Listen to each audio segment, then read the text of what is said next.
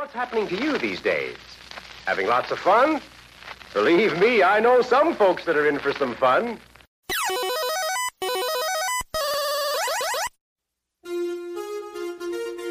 Hey, bud, let's party.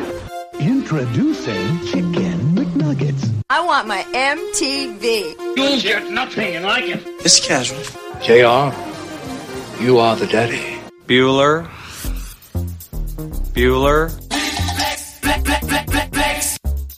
You must unlearn what you have learned.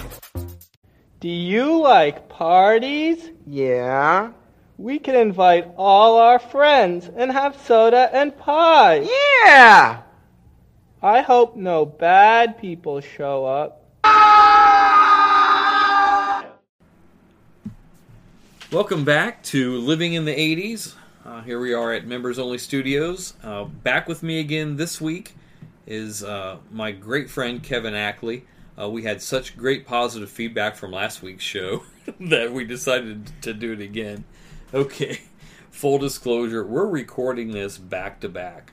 So what you had to wait a whole week for, we finished up about 5 minutes ago? Yeah, exactly. Yeah, probably. So here we are again. So if you're just joining us, what we're doing is we're going through our personal list of our favorite top 10, one-hit wonders of the 80s. Last week we did 1980 through 1984. This week we're doing 1985 through 1989. Before we get to that, I just wanted to put a plug out once again. We're still waiting for those recordings from you guys where you are telling us, your favorite place to hang out in the 80s, what you did, who was hanging out with you, that kind of thing. And I want to, do this as part of one podcast. So if you could send those to livingthe80sus@gmail.com. And all you need to do is 2 minutes or less. Hi, my name's Kevin Ackley. I grew up in Asheville, Ohio. I hung around with these goobers and we went to these places and the 80s were awesome. Rock on. So that easy. It's very simple and easy. So if you could do that, that would be awesome. It'll make a really great show someday. So let's do that. Again, we wanted to thank Flounder and the guys over at Star 107.9 and Roundtown Radio. Thank you guys so much for for broadcasting our podcast every week. And so if you're now listening, you're all caught up. We're going to go to our list of our 10 favorite one-hit wonder songs from 1985 through 89, starting with number 10. Number 10.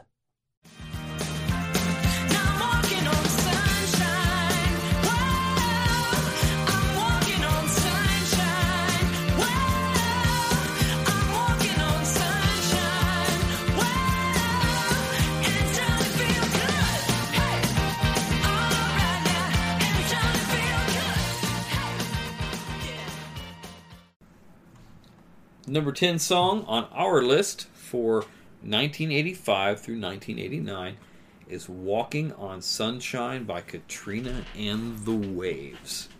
This is one of your favorite songs, isn't it, Kevin? Well, I wouldn't say it's one of my favorites, but it's in my top 10 from 85 to 89. Yeah. Really upbeat song. It's definitely, when you hear it, it kind of puts you in a good mood, especially if the sun's out. Not so much on a rainy day, which was kind of ironic. If you remember the video, it looked like they filmed it on like the coldest day in England. The guys they're wearing coats. Yeah, they look like they're freezing to death, and yeah. She's all peppy, and they all look like they're miserable. You would think that, at least for the video's sake, give the appearance that it's warm outside. It's right. only a 3.5-minute song. Right. Made it to number 9 in 1985. Like I said, very upbeat song, and just kind of has a fast beat to it. She was worried that its legacy was going to get ruined because this one song being huge. In 2005, which would have been the 20-year anniversary of the song, is when Hurricane Katrina hit the with East all them Coast. waves. Right, and that's exactly what happened. Keith Olbermann, who had a show on NBC called Countdown with Keith Olbermann, dubbed the coverage of the storm Katrina and the Waves. So she's like, she was thinking to herself, this is going to ruin the legacy of the song. What is she talking about? No one's even heard of her in like 25 years at that point. She should be happy been glad for someone's the even bringing her up. Notoriety, right? Yeah. Yeah, I think it's safe to say the legacy of this song didn't get ruined because of the No. Katrina. This song shows Hurricane. up in movies. It's on the 80s stations all the time. I made Leah a playlist a while back, a Hawaiian playlist. Going to Hawaii, doing the whole Hawaiian thing, and she was looking for upbeat summertime songs, and so I put that on there. So, to my detriment, that was about 7 or 8 years ago. That is still her most played playlist. And so when we're sitting, just kind of hanging out or playing cards or doing whatever, we're listening to music. And I, of course, usually pick the music. But sometimes she's like, well, let me pick. I'm like, are you going to play that playlist again? Which is, honestly, it's a good playlist. I created it. It's not great because I created it, but I wouldn't have created it if I didn't like the songs on it. And this one song, I put it on there mainly because I knew she would like it, or that she did like it, and so it ended up on there.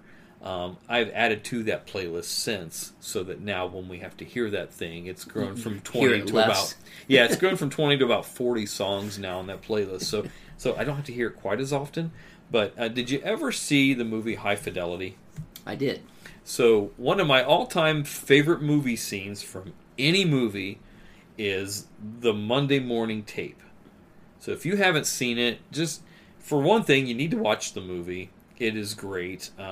So John Cusack is our age in real life, and so he's an our-aged guy in 2000, and he owns a record store. Jack Black, this is his first movie that he had appeared in that I know of. Maybe he had been in something, but it wasn't major, and it's the first time I had ever seen him. So they're playing like this Smith song or whatever, and he comes in and he walks in, his shirt's on, it's too tight, he's got the top of his butt crack showing, and he bends over and he puts this cassette tape in the deck. And now before, like, these guys are like music snobs. They're, talking about obscure songs and old 60s music and soul and blues and stuff throughout the entire movie. He comes in and pops in Walking on Sunshine and does this crazy, super high energy dance all around the record store. And John Cusack and the other guy are just kind of frozen, but watching him the whole time. And finally, John Cusack leaps over the counter, takes the tape out and throws it.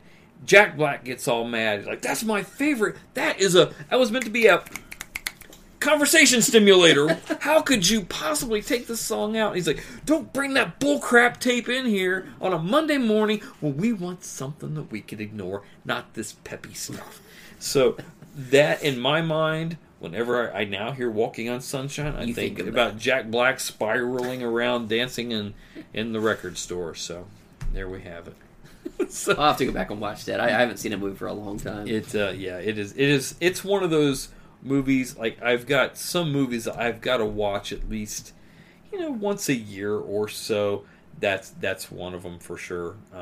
Almost Famous is another one. Like, some of these music movies I just love.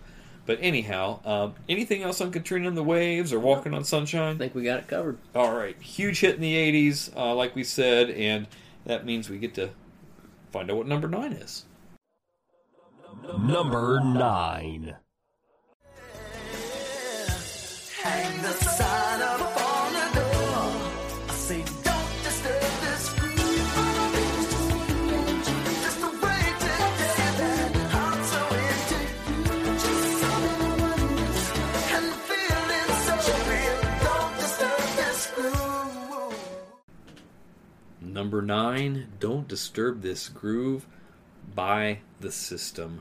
Maybe one of the smoothest songs of all time.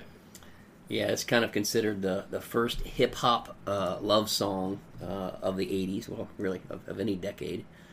It's It's an interracial duo, vocalist Mick Murphy and keyboard player David Frank. And then, this was their one hit, but David Frank went on to co-write Genie in a Bottle for Christina Aguilera, so he had he made some money. Yeah, he did some additional things outside of his time with the System.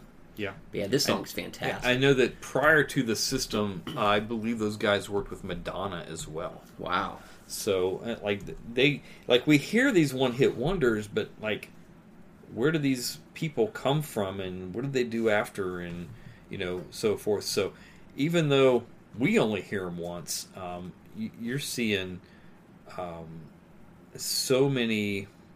I'm sorry... So much more to them than just the hit that we hear. So that is really cool for us to kind of revisit. Yeah, it's interesting to see that they didn't just disappear after this. They went on to have successful careers. It's just not necessarily in top 40 music, or at least not for themselves. Maybe they did for somebody else by writing or producing. Well, they also they appeared in the movie Beat Street. And they also lent music to the Miami Vice soundtrack. Oh, nice. So, they did some stuff. Just nothing is ever going to top Don't Disturb This Groove. Yeah. It peaked at number 4. Number 1 on the R&B charts. So this song, again, this is one of those ones, I don't care. If this song is on, if I get home and I park in the driveway, it's not She Blinded Me with Science. It is... I'm going to listen to the rest of the song before I turn the car off. Because I've always just loved this song. So, and not a lot to say about the guys that we haven't mentioned. Is there anything you had to contribute to the cause? No, I mean, this came out in '87, so I was, on the younger side. So at that point, I wasn't worried about, having my groove disturbed, So I appreciated this song as I got older and understood kind of more about what the song was talking about. And you have 2 kids, you know what it's like to have your groove disturbed at some point, right? Yes. So. Yeah, kids always want to walk in during the groove time. Right. So, yeah. But yeah, that's, again, great song. I would have liked to have heard more from them. Yeah. But it wasn't meant to be, but that one song sticks with us. So that was number 9, which, guess what? We're on to number 8. Number 8.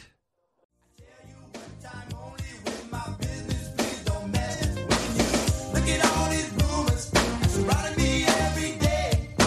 I just need some time to get away from all these rumors. I can't take it no more. My best friend said there's one I never meet, the girl next door. Number 8 is Rumors by Timex Social Club. This is an extremely catchy song. This is another one that I don't think I ever turn off when it comes on.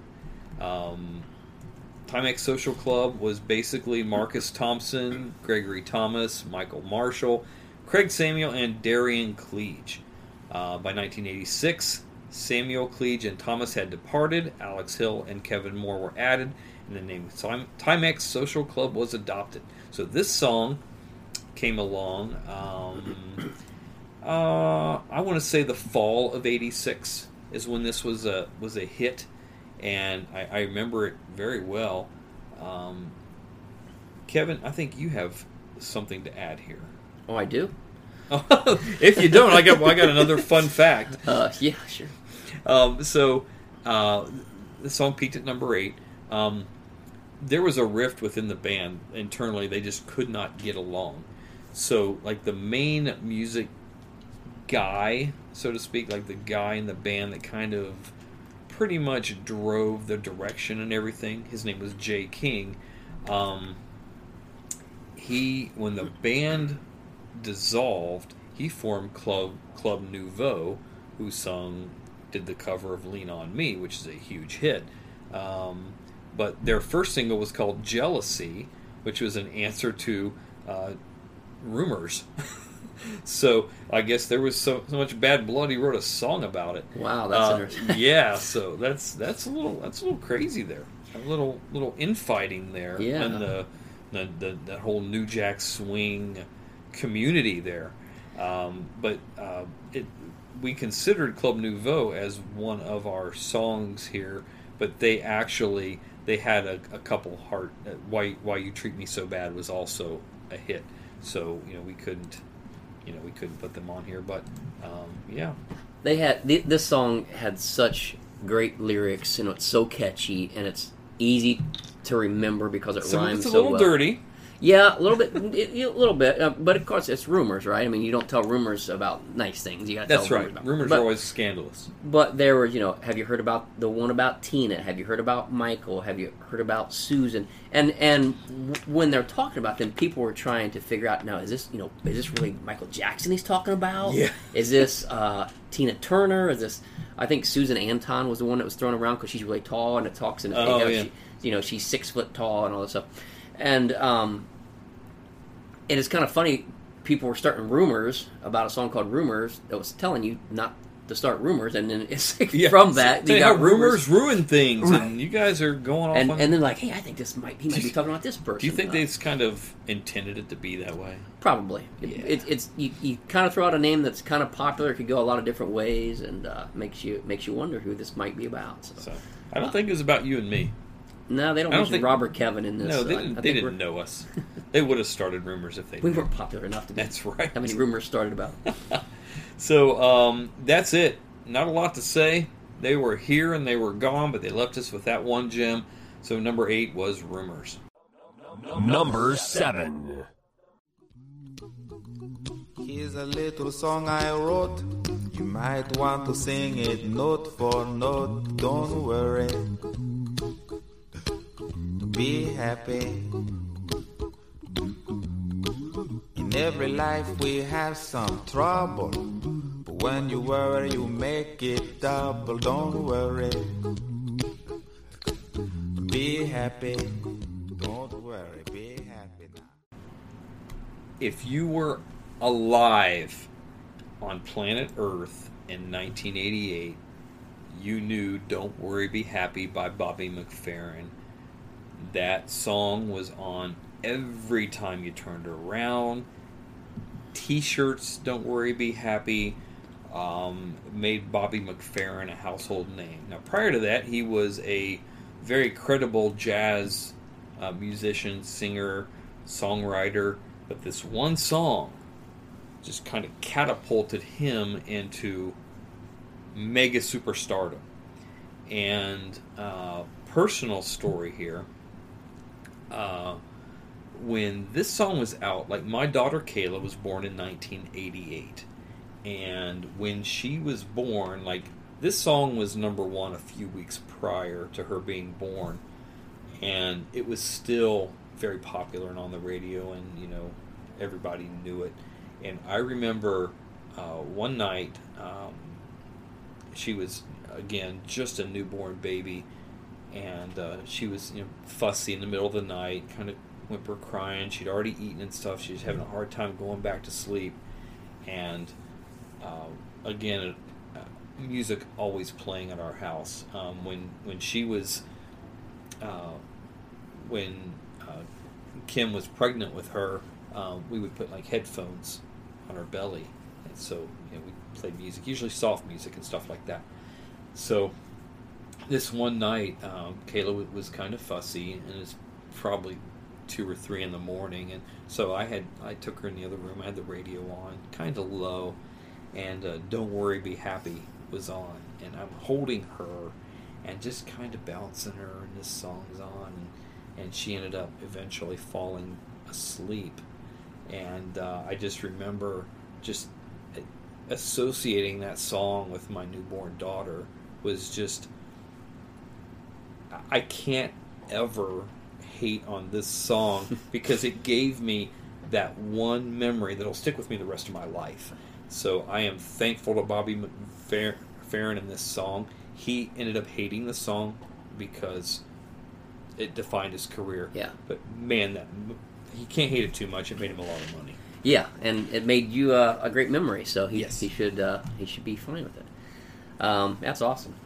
Yeah, this song was so big. "Sweet Child of Mine" was number 1 on the charts. It knocked that out of the number 1 spot. I mean, That's power. I mean, to have a song that is sung a cappella, no musical instruments at all, knock out "Sweet Child of Mine" is that shows how big that song was. It was massive.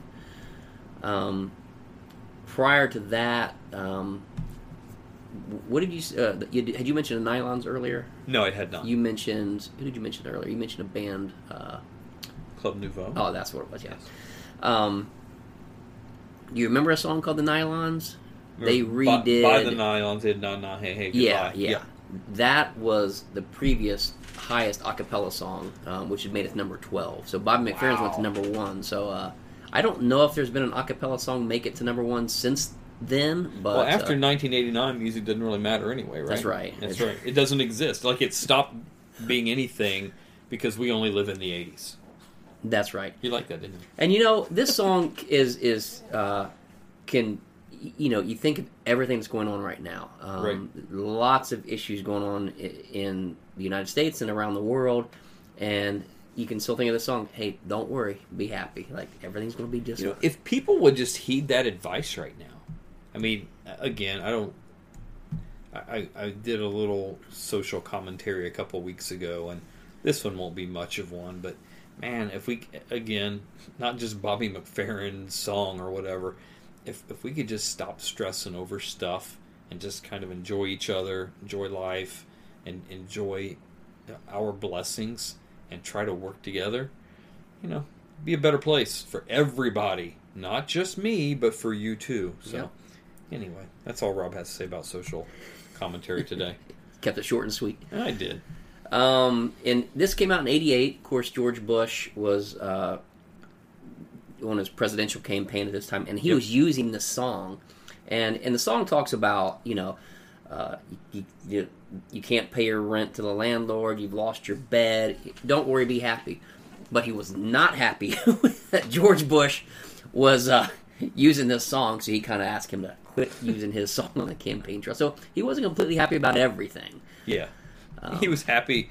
He certainly wasn't happy that Michael Dukakis got his butt kicked by George Bush. Yeah, I'm sure he was. Remember Dukakis and them really super furry eyebrows that look like mustaches? Like, that guy could have been our president. Yeah, and who was it that played him on SNL? John Lovett. Yes, who did a great job. Oh, yeah, he did. Oh, that's funny. I forgot about him doing that.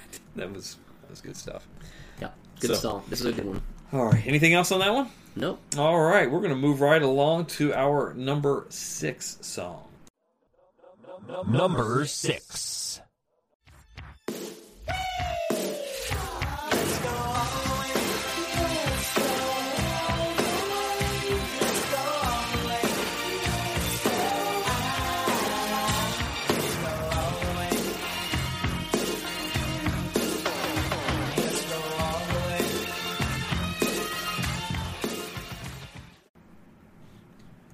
Number 6 song we chose this week is Let's Go All the Way by Sly Fox. 1986. Peaked at number 7. So Sly Fox, that whole... I remember this was John McNeil's favorite song when it was out. It might have been Paul's too. They both had that Richard Marx haircut and all that thing going on. And they were both big fans of Sly Fox, apparently. But I remember this being a good song, a big song. It was catchy. It was on MTV. It was on the radio a lot. So this was the whole Disneyland's part of the song. It was it was good stuff. Yeah, I love this song too. It wasn't just John and Paul that loved this song. I love this one, and I always remember this song because I was working with Dean Woods at the time. Dean, he is one of the he's one of the funniest people you'll ever meet. Dean is Comedy Central. And at the beginning of this song, they say, I think "sitting with a thinker" or something to those effects. Yeah. But it was really kind of hard to tell what they were saying. So he always changed the words to "sitting on my finger," and just, which is just typical Dean, and just, and this was like I can just imagine his facial expressions at the same time. He is hilarious. Yes. And I remember like this was we're just old enough to start like going out to like the dance clubs here in town, which we didn't dance, but we went there to try to meet women, which we didn't do that neither Because you couldn't dance. Yeah, probably that's probably one of the reasons. And this would be one of the songs we'd hear either on the way or there. And this one just has good memories. And it's I've mentioned this before on the last time I was on the podcast. This isn't what you think it's about. Let's Go All the Way. It's about if you have a goal or a dream or a vision, go all the way to get it. So it's a positive message about trying to achieve your dreams. And So, and honestly, guys, if you're hearing this going, oh yeah, that's just 80s fluff to make the song not sound dirty. No, that is really what the song's about. Listen to the lyrics. There's no sexual innuendos in there whatsoever. And, just a little suggestion here. Maybe if you and Dean would have gone onto the dance floor and macked up on these women a little bit, and on that part, Dean would get like nose to nose with a girl and put his finger up and said, "Sitting on my finger." He might have got lucky. Maybe he could have gone all the way. Maybe. So, who knows? Oh, Dean, I know you're not listening. Maybe you are listening because we'll have to send you a message and make you listen That's right. to this podcast. So that's it. Number 6 was "Let's Go All the Way" by that wonderful duo known as Sly Fox. We will be right back after our brief timeout, and we will be tackling the top 5. Swatch. Always different. Always new.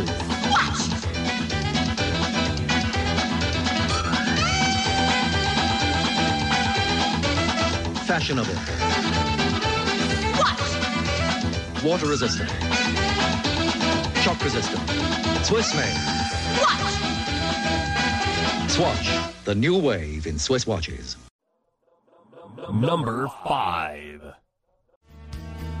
How can we dance when our world is turning? How do we sleep while our beds are burning? The time has come to say fair's fair, to pay the rent now, to pay our share.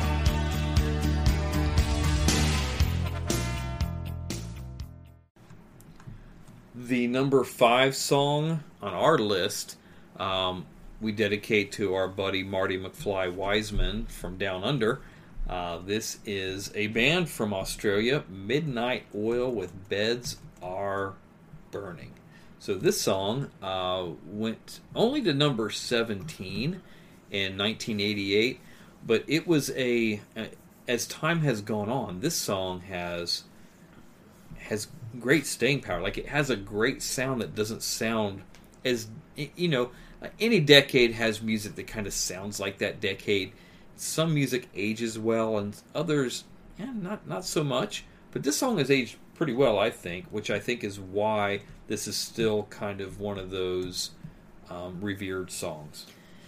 Yeah, and I remember this song first came out, and I thought, this guy's voice is really strange sounding, right? And his body and his head were really weird, and he had this really weird dance move when I saw the video, and within a week or two, I'm like, this song was amazing. I just remember, I even played it for a friend of mine, and they're like, that song stinks. And then it wasn't long after that, this song was really awesome. Did you say you stink and punch him in the face? That's right. But this is probably, of the songs we have in our top 10, this is probably the most political song that we have. This was all about giving land back to the Aboriginal people of Australia.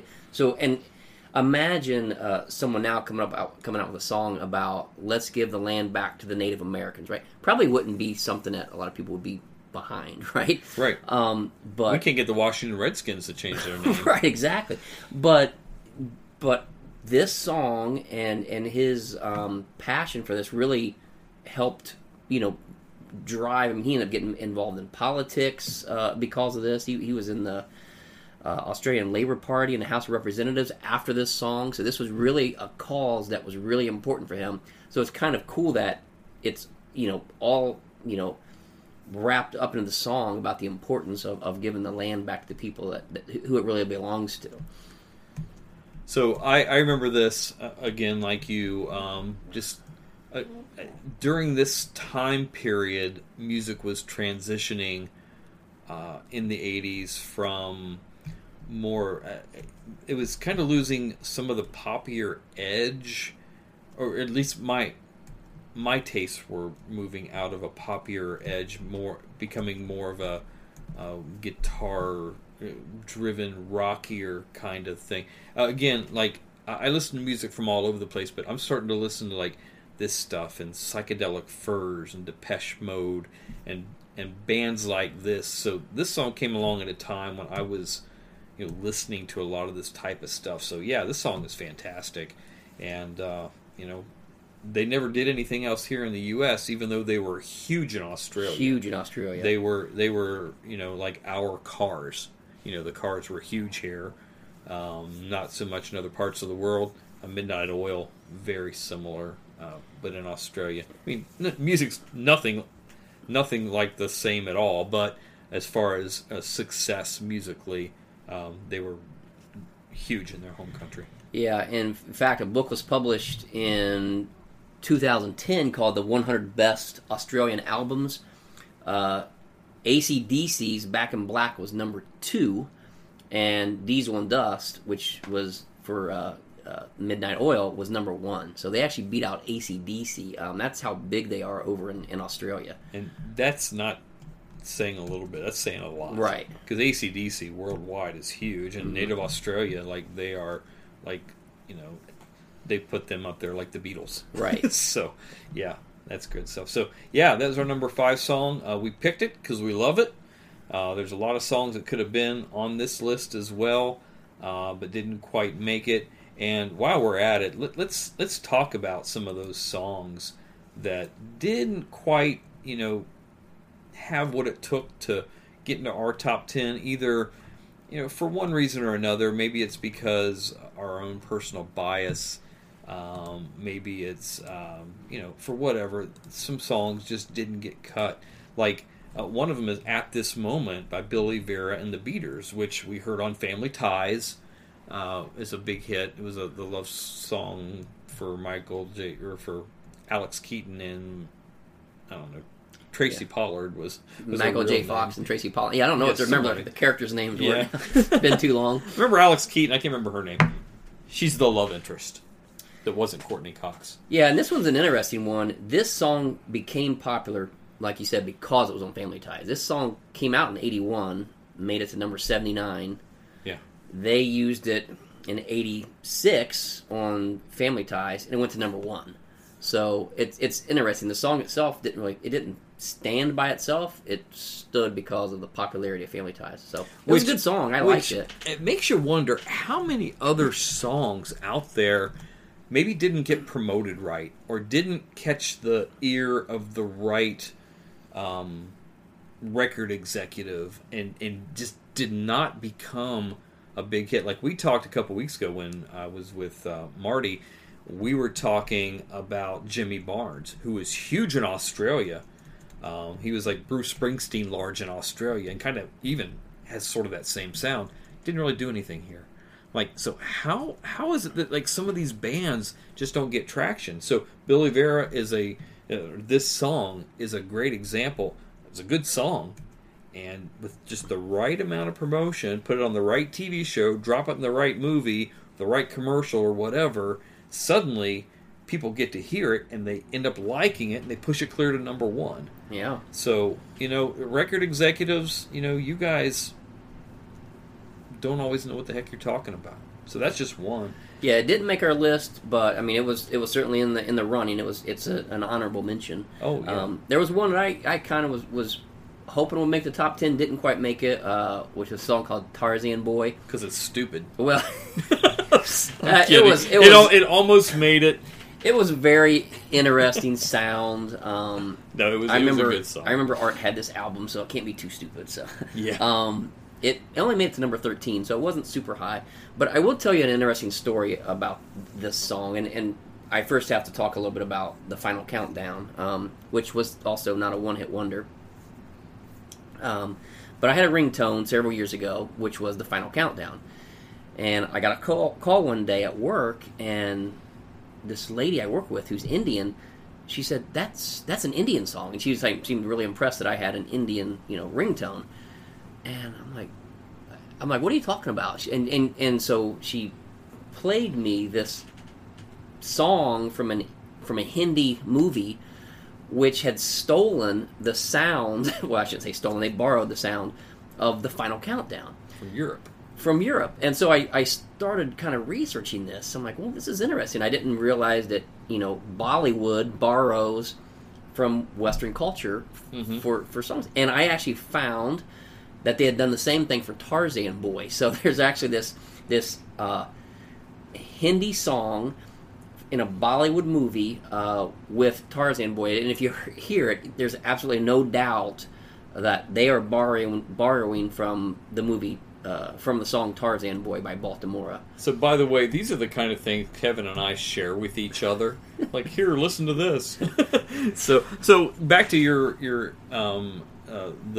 coworker. Did you show her that Europe had it first? And that's what I had to prove. I had to show her. No, see, this song came out in whatever 1989. This was 86. And this was and so I could prove to her that the Western version came first. And if you go out and look at just Google Bollywood movies that have borrowed from Western, you'll see a ton of them. There's some Billy Joel out there that they've borrowed from. So yeah, kind of an interesting story. Wasn't interested enough to push Tarzan Boy into the top 10 though. No, it's funny. I kind of fought Kevin on that one. There's a couple of them that he kicked out of mine too, but that particular song, I told him I liked it back in the day and it was okay, but now I picture the Listerine commercial where the Listerine bottle is swinging on a rope with this song playing in the background, and I can't get it out of my mind. Like when this song comes on, I'm like, eh. So, and when you mentioned that, it did bring back that memory of the Listerine bottle, sitting on a tree branch, and then it swings down. I was like, oh yeah, I do remember. They kind of when they sell out, they kind of can ruin the song sometimes. Yes, they can. So sometimes it works, sometimes it don't. In that case, for me, it didn't. It turned me off to that song forever. But they'd already made their money, and just this one biased fan isn't going to matter. The Miami Vice theme. Yep. Jan Hammer, that was one of the ones that it hit to number one, as did Wild Wild West by the Escape Club, When I'm With You by Sheriff. These are all number one songs. These were all one-hit wonders. These are songs that could have made our list. Shattered Dreams by Johnny Hates Jazz. That's one that I kind of wanted on this list, and Kevin voted it a little lower than I did. So, we are very, very democratic in our process. We went through our due diligence as far as making this list as collaborative as we possibly could. So some songs that we really liked didn't make it. Axel F by Harold Faltermeyer, that was a big one. One that didn't not make the list, but it went to number 3, was She's Like the Wind by Patrick Swayze. Why? Because that song gets on my nerves. Yeah, I agree. Yeah. I mean, he already had an acting career. We're not going to vote him into the top 10 of best songs of the 80s. Come on, Patrick. Rest in peace, buddy. Yeah. One Night in Bangkok by Murray Head. I liked that song when it first came out, but I got tired of it really quickly. Yeah, heard that a lot over the years, and it kind of got. There weren't enough songs about chess in the 80s. There wasn't, or from the movie Chess, the chess soundtrack. Another one that I really thought you would have fought a lot harder for was Chariots of Fire by Vince. Well, it was, what? Here's the thing. I've got this credibility as an 80s music guy, right? And as much, I've got Evangelis tattoo on my arm. Right. And as much as I'm a fan of theirs, I think it kind of, I don't know, I don't say it ruins my credibility, but it certainly does mess with it a little bit. Yeah, this was I hated that song. I cannot believe that was on the charts. Number 1. It went. How did that song, that stupid song, go to number 1? I did like it in National Lampoon's Vacation, where they park in the very back of the Wally World. Yes. And then they run across, and they're like, we're going to be the first ones out of here tonight. They run all the way across an empty parking lot, and this song's playing. It's almost like they're making fun of it. I can't imagine why. Yeah. I can't either. Let's see, another one here. Election Day by Arcadia. Yeah. That one got dismissed because these guys are with Duran Duran. So Simon Le Bon, Nick Rhodes, John Taylor, they were all with Duran Duran. They've had plenty of hits. Arcadia was a side project, so we had a hard time kind of, making that in our list. Pass the Dutchie was one. I mean, it made it to number 10. Yeah, and we had actually considered that one for a while on our list. Like it made one of the final rounds. It was on the cusp. Yes. And little interesting fact about that. And I didn't realize this. I guess looking back, I could kind of see it now. But MTV didn't play black artists at the beginning. at that time, and it's funny because some people will point to that as they were racist, but it wasn't like that at all. It was just like any radio station at that time. They were formatted a certain way, like adult-oriented rock is what they were aiming for. Well, not really. They were aiming for a younger audience. Adult-oriented rock would have been more what we know as classic rock today, more of the Aerosmith, Eagles kind of thing. They were trying to hit the teenagers of the market, and they were doing it like they would program for a white new wave radio station with and because they played some new wave and some pop back then, and when they originally started, and I've got this. It's not here. I've got a book called I Want My MTV, and there's interviews with several executives from the time and network people that were involved at the time. In the very beginning of MTV, it was a little known thing. Music videos were really becoming a fad, but they couldn't always a lot of the record companies wanted MTV to pay them for their videos.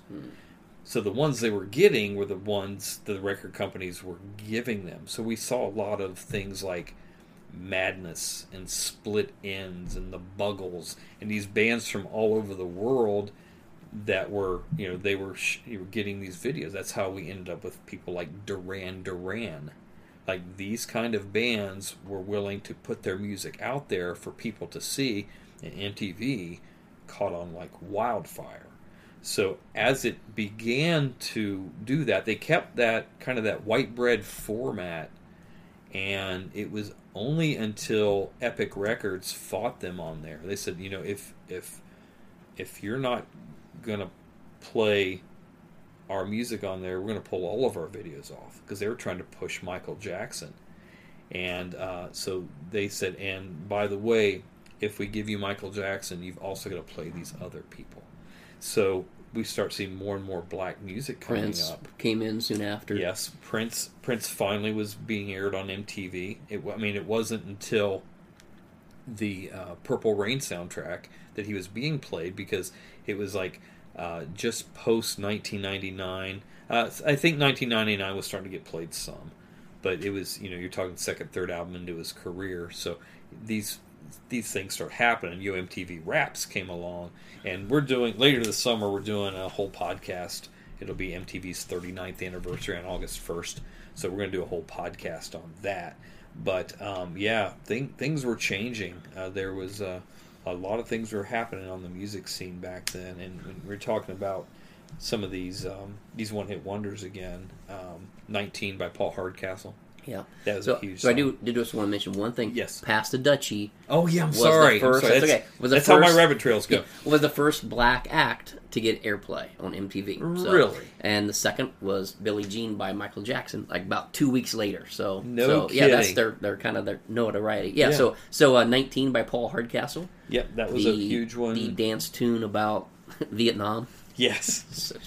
Now, Genius of Love. Almost made it. We both wanted that song on here so bad. Tom Tom Club is a break-off group from the Talking Heads, and Genius of Love, I know you guys have heard this song. That one, that really came close.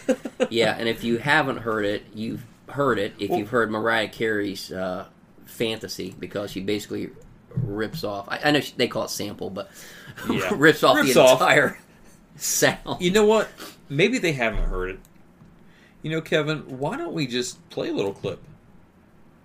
Sound Okay, good? sounds All right. good. Nah. Tell you what. We will make our outro music today Genius of Love. Those of you guys that are driving yourselves crazy, like, what in the world is that song? Why are you guys ranting and raving over this song so much? Well, that's why. Because we like it, and you can hear it at the end. Because that's how we roll. I actually paused and was going to play it, and I thought, it'll be a great outro song, so we're going to do that. So those are just a few of the songs. One of them, another one we both wanted on here was Punk Rock Girl by the Dead Milkmen. That didn't even chart. Right. But it was an MTV hit, and if you watched MTV back then, you heard it, you seen it. It was a really, really good song. So that does it for number 5. Yes, our number 5 song, in case you are making notes and keeping track. Beds Are Burning by Midnight Oil. We've been talking about that song for 20 minutes. Well, we've been talking for 20 minutes. All right, that brings us up to number 4. Number 4. Tender love, love so tender, holding me close to you. Baby, I surrender. Candles, they light the dark. Now I see how lovely the feelings are. The tender love you give it to me. This is absolutely one of my favorite 80s songs. Tender Love by Force MDs. It went to number 10 in 1985. And in my opinion, it should have went a lot higher. Because this was a great song. So, Kevin, tell us, what do Force MDs and Prince have in common? Well, are you talking about Jimmy Jam and Terry Lewis? I am. Yeah, so this song was written and produced by Jimmy Jam and Terry Lewis, who were part of Morris Day and the Time. They were the time of Morris Day and the Time. They are responsible for most of Janet Jackson's hits.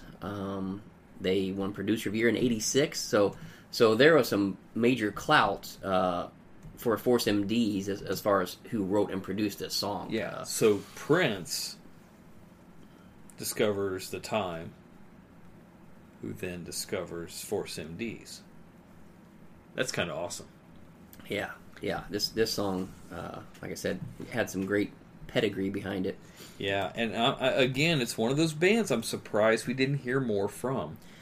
Yeah, they had success on the R&B charts, but Yeah. not on the Hot 100 for some reason. I'm not sure, because they had a great sound. Yeah, again, I think it's just a matter of who's promoting them and pushing their careers.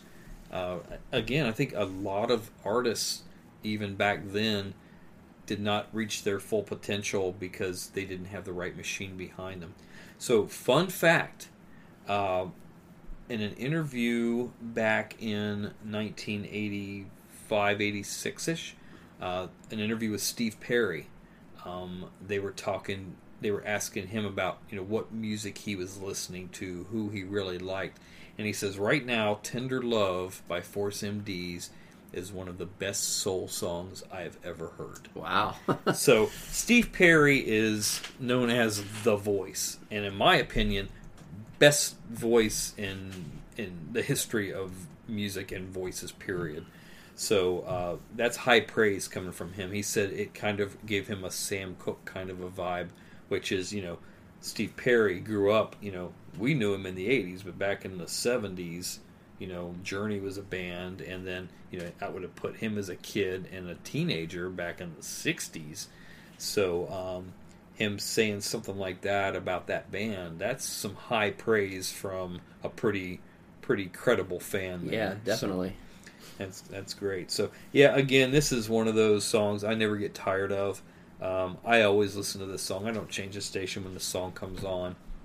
It's just got such a nice feel. Kind of like Don't Disturb This Groove, where it just sounds great. and just good talented guys, good vocals, good harmonies on this song. So gotta appreciate that one. Got anything else on this one? Nope, that's all it. right. So we're back. We're up to the top 3, and the number 3 song is a great one. Number 3.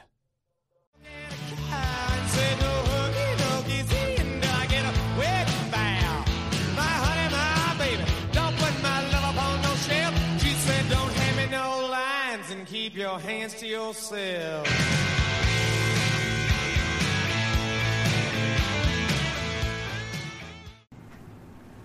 That brings us to our number 3 song, and this might not be a song that you're expecting right here. It's funny how our list evolved the way it did. In 1986, Keep Your Hands to Yourself by the Georgia Satellites was a huge hit. Got up to number 2. I didn't realize it had got up that high. To me, I don't know if it doesn't really seem like an obscure song because it was a big hit, but I didn't remember it being, that high on the charts at the time. Yeah. But it was certainly a huge hit. I loved them. I don't know why Georgia Satellites didn't have a bigger career. Now, I remember, in these days, I listened to the place I worked at. We had, the radio was on all the time, so we're listening to the rock station a lot. And they had a few Georgia Satellite songs that were played on there, like Battleship Chains, like Hippie Hippie Shake, which was in the Cocktail soundtrack, which was it's one of my favorite guilty pleasure 80s movies. So they had that, and they also had Open All Night, which is another song of theirs around that same time. So that album was really good. I remember buying that cassette and listening to this a lot. So surprised they didn't get any bigger than that. So what are your thoughts there? Well, of all the songs we've had so far, this one has a completely different sound. I mean, this is the Come On Eileen of this week. Right, exactly. The band that just didn't fit. I mean, this was Southern rock. It almost felt a little bit twangy. Yeah. But it was so catchy. Yeah. It's kind of, it does seem like it doesn't really fit with the rest of the songs, but I definitely think it was a big enough hit that it deserves to certainly be in the top 10. Yeah.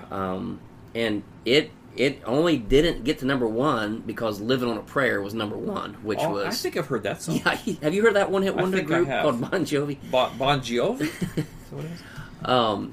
But yeah, the lead singer wrote this song about the troubles the drummer was having with his girlfriend. Keep your hands to yourself. He's a drummer. What's he supposed to do? He's going to be doing something. He has hands everywhere. But yeah, this song was massive, and I mean, all the way to number 2 on the charts. And, yeah.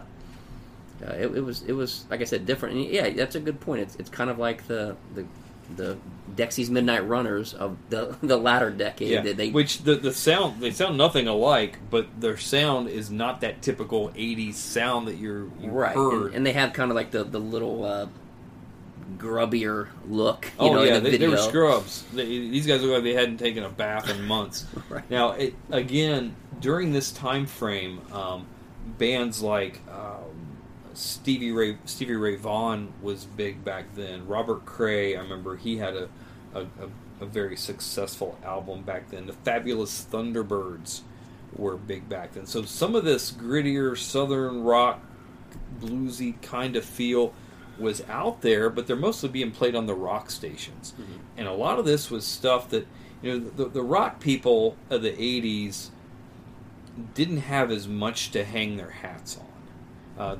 Some of their favorite bands like Aerosmith and were in rehab. The Eagles were broke up. Boston put an album out in '86 that we've got hope. One of our bands are back. So there wasn't a ton of new music that was catering much to the rock fan. Like Robert Plant would come out with an album, and there wasn't a ton for them to cling to. So this is one of those ones that, even though the album sold great, we only heard this one song ever on the radio, and it was a huge hit. Which, it was funny, because this one line of this song, is always like, whenever it's on, I chuckle either internally or externally. I laugh. That's when she told me a story about free milk and a cow, and said, "No huggy, no kissy until I get a wedding vow." Free milk and a cow. These lyrics. I mean, that's a southern expression. Yeah, this sounds like a country. Yeah, country lyrics. So basically, a girl was considered cheap if she gave the milk away. You don't give away the milk. If you can't have the cow or something like that. What was that expression? Why buy the cow if you're getting the milk for free? Something along those. Yes, that's. I was trying to articulate that. Yes, that's exactly what it is. So, that was a good fun song. It's a great song to turn up loud. Yeah, it didn't take itself too seriously. No, it didn't. Funny lyrics, good rhymes. Which I think maybe might have had a lot to do with how it became such a hit. Again, it is the antithesis of what was going on in the music scene at that time, outside of some of the bands I mentioned earlier. Mm-hmm. But I like this song. If I found out Georgia Satellites was playing locally, I might go see him. So that was a great song, and that's how it somehow ended up as our number 3. Number 2. I study nuclear science. I love my classes. I got a crazy teacher. He wears dark glasses. Things are going great, and they're only getting better. I'm doing all right, getting good grades. The future's so bright. I gotta wear shades. I gotta wear shades. Our number 2 song is probably another one you didn't think about being on this list until we got to it. The Future's So Bright, I Gotta Wear Shades by Madison, Wisconsin's own Timbuk 3. So these guys are from Wisconsin. 1986. This only got to number 19, but again, it's another one of those songs that has kind of had some good staying power over the years. You still hear it on the radio and stuff. It shows up in movies. It's I actually heard this song and bought the cassette, and it stunk. But this one song was very good. Song was good, right? This one song, they rocked. So I wish I would have saved my money, but there you go. It was a husband and wife duo that sang this song, and it's so upbeat that if you don't really look at the lyrics, you're like, it just sounds like the future is so bright, everything is going so well, and it's kind of like was what the wife mentioned to him one time. They had a family. They were starting a band that was going pretty well. They just had a kid, or starting a family, I guess. Maybe I think she already had a kid. And they're like, wow, our future's so bright, we're going to get some sunglasses. And he came up with these lyrics for this song of the future's so bright, I got to wear shades. But he completely changes the meaning of it. Yeah. It's all about nuclear destruction. Yeah. Right? That I go to nuclear science. I love my classes. I got to take a crazy teacher. Wears dark glasses. And the whole point of you've got to wear these glasses because there's going to be a nuclear explosion in the near future. And, because it was the 80s. And it's going to be so bright. Yeah, it's the Cold War time, right? Yes. Kind of the winding down of the Cold War time. But what I remember about this song is when they said 50 thou a year will buy a lot of beer. And I remember thinking to myself in 86, $50,000. Like, I'll never make buy that a lot of beer. Yeah, I'll never make that much money. So I had to look it up. How much would $50,000 in 1986 be in today's dollars? What do you think? I would guess that would be like $86,000. It'd be $117,000. So, wow. So now which would still buy a lot of beer. Would still buy a lot of beer. But so 117,000. So in 86, 117,000 a year will buy a lot of beer. Doesn't roll as well. Sound the same, no. So apparently, a nuclear scientist in 86 coming out of college would make about 50,000. Now they'd make about 117,000. So would they? Would they make more now? Maybe they probably actually would make more than probably that. More, yeah.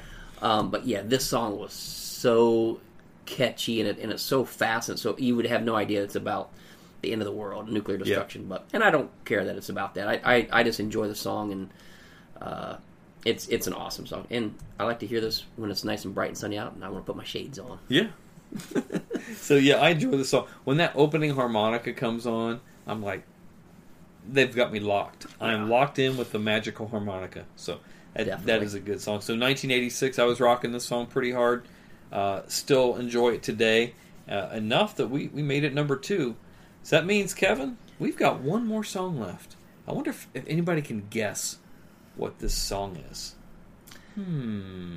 I wonder.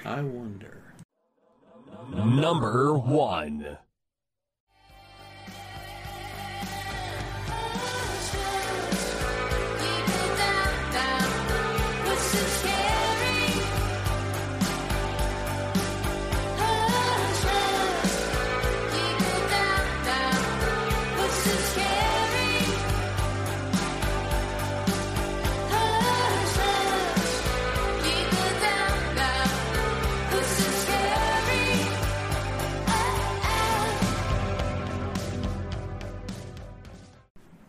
So our number 1 song for 1985 through 1989, Voices Carry by Till Tuesday. This is one that we both absolutely agreed on. So we didn't talk about this. So what we did, we both agreed on each of these lists to get to a top 10. Like top 10 for this week, then top 10 you heard from 1980 through 84 was last week. So we agreed these should all be top 10. And so we ranked them individually so they had point values. And like, say, for example, Rumors by Timex Social Club was our number 7.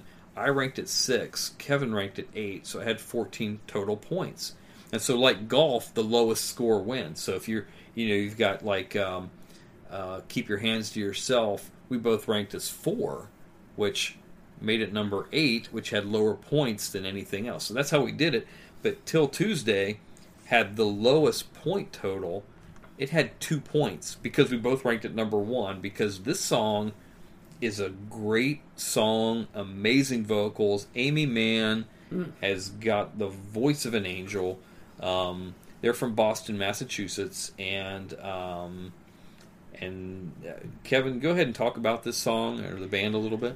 Well, so the song was awesome. Then they had the video came out, which if you look back on it, it's a little bit cheesy. I remember they said they were kind of embarrassed about it later because they're acting so serious in it, and but it really helped drive it. This song would have stood on its own because Amy Mann's got an amazing voice. Yeah.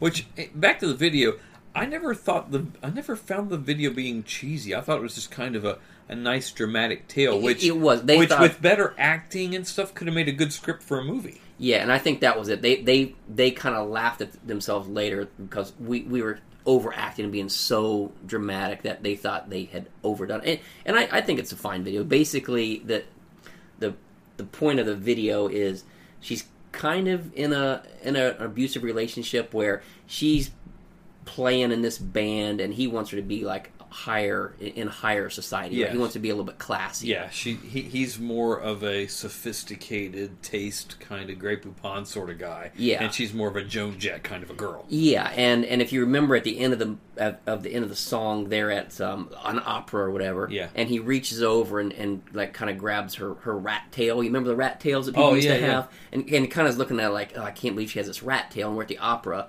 And that's when she should have screamed and said, "This is the '80s," and then sung the part. So then she stands up and just like starts belting out voices carry, and then he's just like so embarrassed by her at that point. But yeah, Amy Mann has an amazing voice, like you said, and voices carry. Or I'm sorry, Till Tuesday only had 1 hit, but Amy Mann has had a pretty successul career. Yes. She's went on to do other things, including if you've heard the Rush song "Time Stands Still." That female part in the bridge and the chorus there, that's Amy Mann. So, again, incredible voice. This song, just great.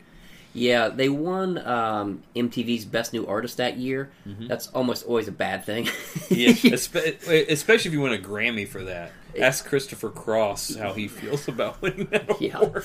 Yeah, she briefly got into some acting, so kind of like she can do it all, right? Yeah. And so she's in. Well, after her acting performance in Voices Carry, yeah, who wouldn't want to Hollywood cast her? came calling. That's but right. She was in a brief scene in The Big Lebowski. She's married to Sean Penn's brother. Michael? Yes. Good, because Chris is dead. Yeah, that would be sad. That would be Yeah, weird. he was the guy from Footloose. Yeah.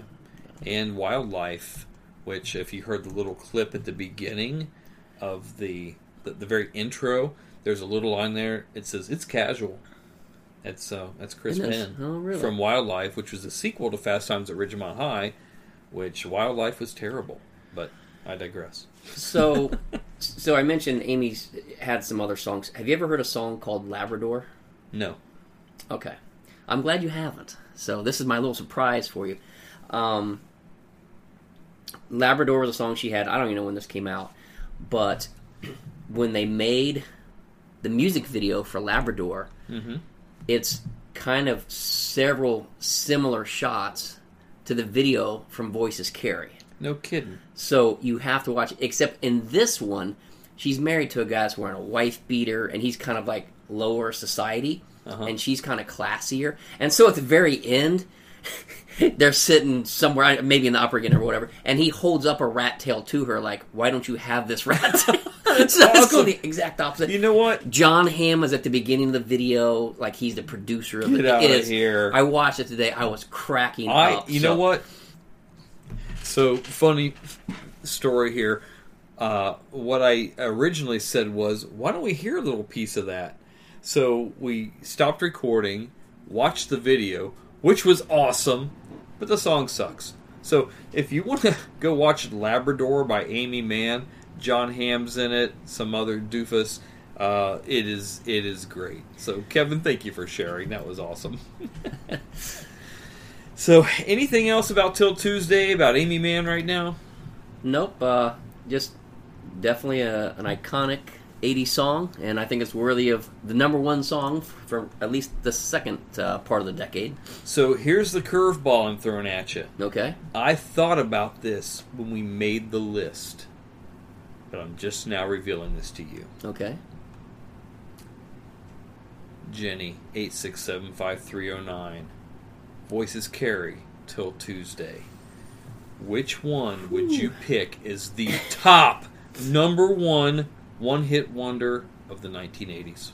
I think I would have to go with Jenny. I think I would have to, too. Yeah. I think when you think of the 80s, that so represents the sound, just that phone number becoming part of culture, just the spirit of that. Like every decade, in the rock era, the 50s, the 60s, the 70s, the 80s, the 90s, all had a ton of here today, gone tomorrow, one-hit wonders that have left their marks and stayed with us, up until now. I'm sure that the 2000s and the 2010s and now the 2020s maybe have some of that too. I kind of stopped listening to music as, pop music probably about 2002, 2003-ish. I don't remember when I stopped. But I don't see, and I don't want to sound like an old codger, but I don't see these, the stars that are out now, it seem to be these established, or that have become established stars, that they're all over the charts, like Miley Cyrus and Taylor Swift and these kind of people that have made great careers for themselves, but you don't hear of anybody else. There are no Tommy Two-Tones that come along that transcend generations and like everybody knows that song.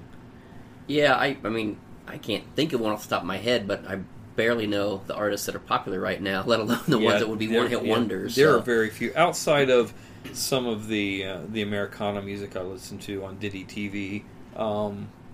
There's some of those. There's some of the country stars that are out, but again, the ones that I know are the ones that have been out for a few years, like the Kenny Chesneys of the world. Like those guys I know, and I know who Luke Bryan is, and I know who Jason Aldean is, and I like Chris Stapleton. So I mean, like I would probably know more country people if I were quizzed and shown pictures or heard songs. I'd probably know more of the country people, even though I modern country for the most part I can't. It's unlistenable to me. There is some that are still kind of gives you a little bit of hope that there is some good music being made out there, but pop music, again, it's a generational thing.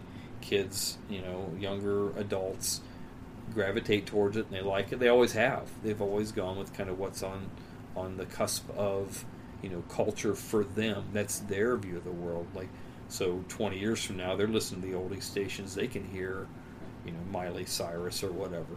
But it's just fascinating how popular music to us, again, to every generation, I think helps define what you're doing. It becomes like the soundtrack of your life. Like, you remember, when you're going on a road trip, you remember, driving the car for the first time. You remember, people you hung out with and the stuff that you did. Like, those songs bring us all back. And hopefully this generation of kids now have those songs that stick with them, that they can listen to later. Of course, they're not nearly as good. No, they're not. Not even close. But, hopefully they have something they can That's what they have to work with, though, right? So got to work with what you got. That's right. So, all right, Kevin, thank you for sticking around here. Yeah, this has been so much fun. Going through these, the last 2 weeks of these songs. They have been a ton of fun. So, all you guys out there, thanks for listening. Get on the Living in the 80s page and post your favorite music videos. Reply to the comment section here of maybe some one-hit wonders we may have missed. Again, so we all have our own memories of the 80s, different things that we remember. So your version of the 80s may be different from ours, but no matter what, you finally get to hear Tom Tom Club. Have a great week.